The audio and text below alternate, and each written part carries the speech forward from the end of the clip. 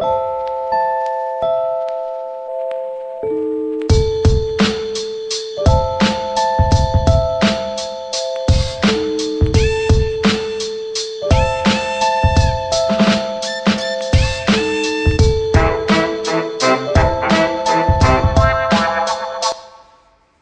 this is Donna Otto, and we are Modern Homemakers.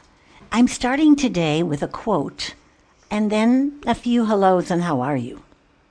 Practices are the nuclear reactors of the Christian faith, the arena where the gospel and human life come together in energizing, even explosive ways. Practices create openings in our life where the grace and mercy and presence of God may be made known to us. Thank you, Craig Dykstra. Practices. What is a practice? A practice is a discipline. I think we've come to use practices more often because the word discipline is not a very happy word, now is it? You've probably heard me say this, but Elizabeth Elliot, who wrote one of the wonderful books that she wrote called Discipline the Glad Surrender. A lot of those words, they don't go together, do they? Discipline and surrender with glad? Sometimes we do it rather gruffly and not so gladly. And when that book was trying to be published in England, the publisher said, we don't think this is going to fly, so we want to leave out the glad surrender. And Elizabeth said, I'm really sorry, but that's the context of the book. And where do you think that gladness actually comes from? That gladness comes from the surrendering fact that we know when we do surrender, whatever it is we've been holding on to is released. We're freed from the bondage instead of in bondage. So we are marching together through these days of Lent, and a couple of times a week, at least once a week, we're going to be talking about things that have to do with it. And I want to say to you, if this is days past the beginning of Lent, which was on February 17th, and you're saying, I can't do that. Oh, of course you can. It doesn't start and stop on Magic Day, and if you didn't start it on that day, you can't start it. Today we're going to talk about fasting. Fasting is a very complicated subject, and it's complicated in that there's Old Covenant fasting and there's laws of insistence on it, and then we talked a few days ago about truth and grace. There's some truth about fasting, and don't break your bond if you've given it, and then there's lots of grace about fasting. But I want to just take a few minutes and talk to you about this thing called fasting. Don't forget, we're all together, joined together in the continuation of the celebration of my 75th birthday. What does that mean? Well, we had just put a funny picture of me with 75 candles and a cake that was about to explode from all the heat, and decided that it would be fun to walk together during this time and make a contribution of something 75 to someone somewhere in your world. Maybe it's 75 pennies that you're going to give to a small child, or $75 or $7,500 or $75,000 to some agency that you've been wondering where to leave your estate to. I don't know. I'm just picking at things that might be true in someone's life. 75 cookies to the teachers in your classrooms in your school. Or how about 75 kisses to your husband? If your husband is at all like mine, he has a bald head, and I love to kiss the top of his bald head. He loves when I do it. I also love to kiss the back of his neck after I've shaved his neck, because I'm his personal barber. And I'll shave his neck and I'll wash his neck, and I've set it with a hot cloth. I've done everything I can do, and then I'm finished, and I'll pat him. And he'll say, no, we're not finished yet. And that's a sign that I forgot the kiss on the back of the neck. Well, I think I'm going to trim David's hair and give him 75 kisses and not tell him what I'm doing until I've stopped counting to 75. That's one of the 75s I'm going to do. But today we're going to talk to you about fasting. And I want to talk first about the definitions of fasting. It's a desire. We get a desire to fast because we want to be closer. We want to gaze at God, at Christ, at His Word in a different way than we've ever done it before.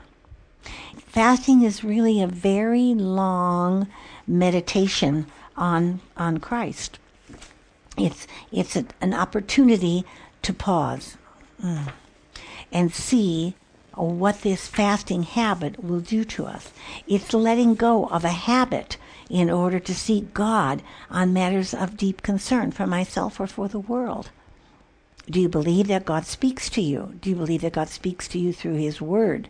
Do you believe that God speaks to you directly? I'm not talking about a voice from afar. I'm not talking about written on the wall in a neon green or yellow paint. I'm talking about His promptings. I'm talking about things that sometimes you can't get away from. Have you ever had that experience? And I have this sense I want to say, except that it sounds rather disrespectful. Okay, I heard you, God. But when I feel that way, I know what's really going on is the same thing that a child does with a parent. Okay, you've told me enough times, Mom. I'm going to do it. A fast is a self-denial of normal necessities in order to intentionally attend to God with prayer. A denial of normal necessities. What are normal necessities in your life? They're all different to us. What is a necessity to you may be fluff to me. What is fluff to you may be a necessity to me. Is it only about food? What is the purpose and how does it grow me in Christ? People ask me. Well, I think the clearest way to talk about fasting is to talk about breakfast, because breakfast came as a word of breaking our fast. Well, what is our fast? We usually go to bed at night, whatever time you go to bed, how many hours you sleep. You stop eating and you go to sleep, and in the morning you're awake again and you eat because you have broken that fast. In my life, it is always 8 hours. I say always because years ago my husband encouraged me, rightly so, changed the course of my physical health. I have no idea who would be, even if I might be alive in the way I was conducting my life in 5 hours of sleep every night. Mamas, are you listening to me? Oh, there are times when we have to do that. There are times when David and I have traveled internationally, or I've traveled internationally by myself, and literally I haven't been in bed for 27 or 32 hours at a time. But my regular routine, I need 8 hours. And he asked me to stay in bed for 8 hours even if I wasn't sleeping. And I said I'd have to think about that. And I did. So in the morning, we break our fast from sleep and we have food. We fast from food for physical reasons. If you are about to have some blood work done, they want you to fast from eating or drinking, especially if you're going to have your glucose tested. We fast to lose weight. We fast to cleanse our body from toxins. We fast to change our eating habits. I have a dear and precious friend who really is addicted to sugar. There's no other explanation for it. But every few years, she takes a long sugar fast. And every time she goes back into eating sugar, but not nearly as much. Sometimes we have to give up sugar because late in life we contract a form of diabetes that requires us to fast from sugar. All of these kinds of fasts are for physical gains. They're designed to help our bodies fight off infections, to help our bodies fight off disease, to help our bodies to be stronger. As you might imagine, I don't want to talk about physical fasts. I want to talk about spiritual fasts and their gain. Growing closer to God and others, learning ways to practice that two-step that we talk about around here, loving God and loving others. The main point of a fasting is a spiritual discipline, in that it draws us closer to God and away from the all-consuming self. Ouch. But it's true. It's true. We eliminate one or more things that clutter and distract us from our focus on God in our daily lives. And for a season, especially during this Lenten season, remember that Lent is defined by spring, and this springtime as we prepare for Easter.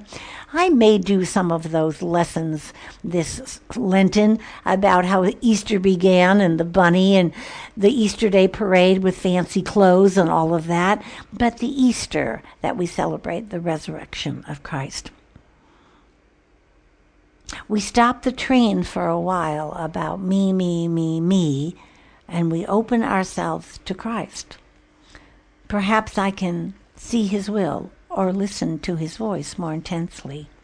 We get hungry for a space and time that we have had something before and we've given it up. We've given up TV, and suddenly we have a space and time that we used to spend in front of the TV, and now we don't.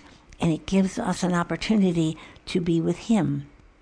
For more prayer, for more Bible reading, for more sitting quietly with him. Fasting is a physical expression of our commitment. It's an evidence. It's more than lip service. It's more than saying, I'm going to do that. It's doing it. And most often we do it in private. I've referred to the Sermon on the Mount, and of course, as you know, if you've been around, we've been looking at the Sermon on the Mount. Portions of it since the beginning of 2021, and we'll continue doing that throughout the year. What we do in private, people often ask me, did I give up something for Lent? And I often say yes, because I often do. But if they ask me more, I decline. I feel like when I say it to someone, they're asking me oftentimes because they want to know, and I want to hold it so tight within me because I don't want anyone to think that I've done anything more wonderful or more terrific than anyone in the world does or can do. And I also decline because I know when I keep something private, I deal with it differently. This is a conversation that I am having with God and God alone. Now, I have fasted from things, and I have revealed it afterwards. One of my most important fasts, which a young friend reminded me of just in the last week or 10 days, was a critical word fast that I took decades ago, and it happened because the Lord laid on my heart that I had become accustomed to using critical words to my husband. Now, if you said to me at the time, Donna, do you think you're a critical person? I would have said, no, absolutely not. One of my mottos is believe the best. I write out of Thessalonians, blah, blah, blah, blah, blah, blah, blah. But the Lord was saying in my soul, that was a critical way you just said that. And I would be taken by it. Now, again, the Lord doesn't speak to me in audible words, but I know his Spirit. I know the questions that he asks into my heart, and they are often questions that I would not ask myself, and I'm taken aback. And when he asked that, I remember what I'd said to David, and I remembered it for a few days, and I prayed about it, and I thought about it, and I decided to take those kinds of phrases with that sort of thought, whatever I'd said, I don't remember the exact words of it, and take a critical fast. Wait, are you ready? For 1 year. I wrote it in my Bible. I can go back to the Bible I was using at that time and probably tell you the day I actually started it. And I told no one. No one. For a whole year. It was a year or two later that Elizabeth Elliot and I were doing an interview on her. She was interviewing me on her broadcast, her radio show. And I have no idea what we were talking about, but there were always these breaks, and then in the breaks, she and I would talk about things. And somehow or another, the fast came up, or the critical fast came up, and because she was my mentor and hero, I told her a lot of confidential things. And I said, well, yes, there was this change that happened, and it happened in me. When I told her, and she said, you took a critical fast? Well, how did you do that? And I laughed. I remember saying, well, I still have a ridge in my tongue from where I bit my tongue with my teeth. And she thought that was funny. We'll have to do a show on that. So let's do a show on that. I said, Elizabeth, stop the train. Nobody knows I ever did that. David doesn't even know I did that. And she said, well, could you find out? Like, what? Should I pick up the phone and call him right now? I said, okay, so we'll do the show. And when I get back to Arizona, I'll talk to David about it. And then if there's comfortableness, I should go and listen to that show. That would probably give me more information than I have for even you right now. But I can remember David saying to me something. I can still remember where we were. I can still remember where he had his hand. He said, you have become so soft. And I thought, you, dear man, have no idea that what I am doing is reminding myself of every phrase that I spoke, and if it had a critical tone to it. And yes, the opposite of critical, I guess, would be soft. Jesus fasted. And there are many places in the scripture. I want to just give you a few. Acts 13, verse 2 and 3. Matthew 4, verse 2. Mark 2, verses 18 and 19. And Luke 5, verse 33. Now, he fasted. He went for quiet and fasting. And, of course, during the wilderness temptation, which followed his being baptized in the River Jordan, we find that he fasted for 40 days because he had been sent in the wilderness by the Spirit to be tempted.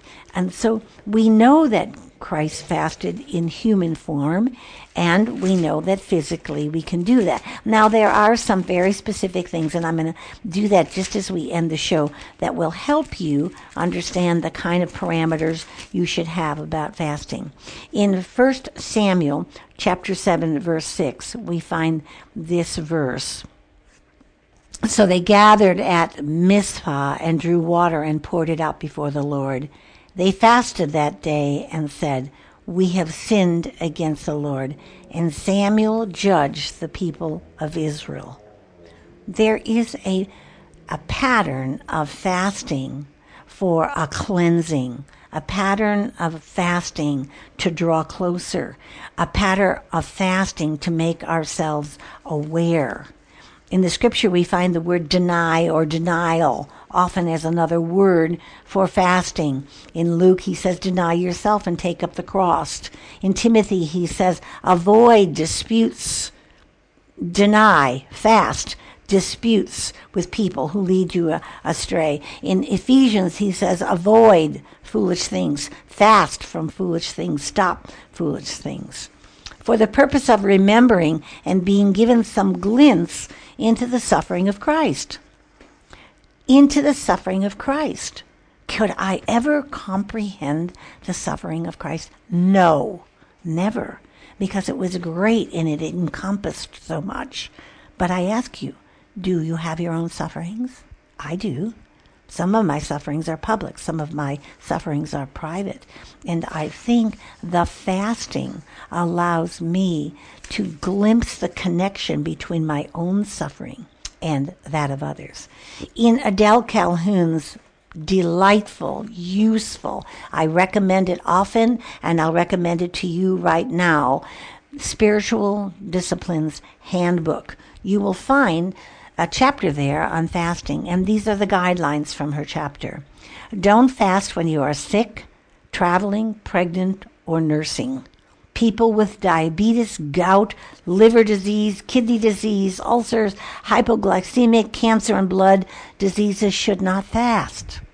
Don't fast if you're in a hurry and you're fasting for immediate results. Well, I think I'll fast for 24 hours and see if God will heal. Fasting is not a magic potion. Listen for the nudging of God to fast.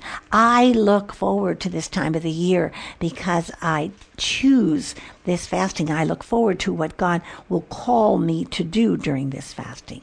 When you are fasting, always drink plenty of water and fluids. If you're fasting from food, of course. Work up to longer fasts. Don't start a 40-day food fast if you've never fasted a meal before. If you decide to fast regularly, as my friend did in solidarity with those who don't get 3 meals a day, she fasted 1 meal a day for a long period of time. She began that slowly. Begin a fast after supper and maintain that fast if you want to do a 24-hour fast.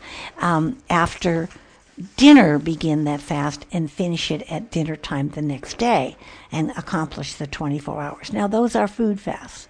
There are many other things, as I said to you, a critical fast. I want to encourage you to give up something that has meaning to you, something you will miss, something you will miss every day or every way that you normally use it, and you've decided not to. My husband taught a class on fasting with some young married couples over, I don't know how many decades ago it was now, but I can still remember he brought in into the classroom a cardboard TV screen frame, a bottle of beer, and a can of cola, and a plate. And he said, these are just a few ways that you might consider engaging in fasting. And we all laughed because they were young married couples, and, we went to a church that didn't drink. And they were very sure that that is the first time a bottle of beer had ever been on the property. But it was amazing how many young men had said, yeah, I tend to take a few extra beers on the weekend. And God had led him to bring that subject. I don't know what God may talk to you about. But we'll return to this subject of fasting another time before we leave this Lenten time. It is never too late to offer this kind of fast to God, to offer something to Him, and recognize that grace and truth still reign, and the opportunity to fast is only for the purpose of drawing closer to God, not to accomplish it for yourself, not to accomplish it to tell others, not to even accomplish it just to offer it to God to say, look how much I love you. It's the truth of gaining an understanding of some of the suffering that Christ did on our behalf. We're so glad that you join us here at Modern Homemakers. Remember our website, it sings and dances. There's always brand new information. Get ready for the Easter basket.